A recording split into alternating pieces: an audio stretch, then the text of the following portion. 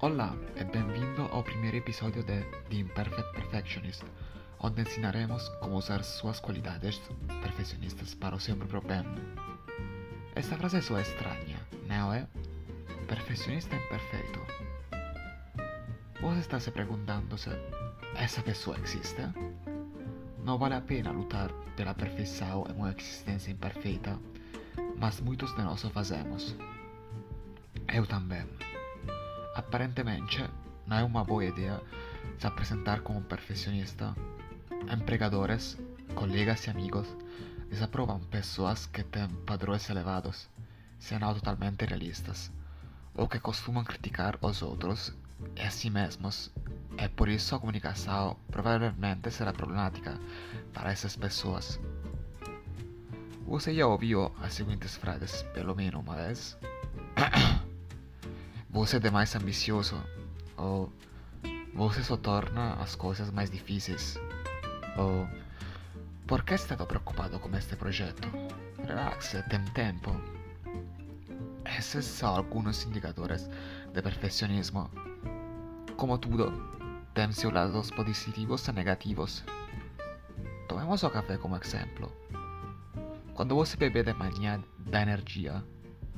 Mas se você ultrapassar o recomendado quotidianas, a qualidade do seu sono vai se deteriorar. O mesmo vale para o perfeccionismo. Você tem que saber tirar vantagem disso e não deixar que ele te destrua. Neste podcast, vamos tentar eliminar os aspectos negativos do perfeccionismo e melhorar seus benefícios, como motivação para ter sucesso na vida. A propósito, você notou a abreviatura do nome do podcast? Exatamente, é TIP, que em inglês significa conselho, até The Imperfect Perfectionist. Em cada episódio, você receberá conselhos preciosos dos principais especialistas de todo o mundo.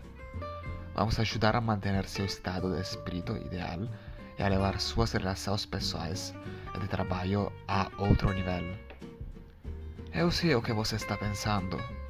Até agora, você tem ouvido a podcast que prometiam uma mudança de comportamento sensacional, como os comerciais na televisão que garantem uma felicidade eterna se você comprar aquela fase multifuncional, aqueles lençóis luxuosos, um abridor de lasas mais eficaz ou coisas assim.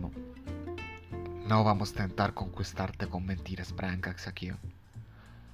Apresentamos a você um ponto de vista diferente que você pode escolher se aplicar ou menos em tua vida. Para a próxima semana, gostaríamos que você escrevesse suas 3 principais falhas em um pedaço de papel. Leia em voz alta e aceite-os. Agora, faça isso com 3 coisas nas quais você exceda as expectativas. Pode ser algo tão simples como cozinhar. Repita este exercício regularmente para aprender a avaliar suas qualidades de maneira mais imparcial. Nossa curta meditação guiada esta semana irá ajudar com isso. Fique ligado na próxima semana, pois falaremos sobre como os perfeccionistas podem se sair bem em entrevistas de emprego. Até então, tchau!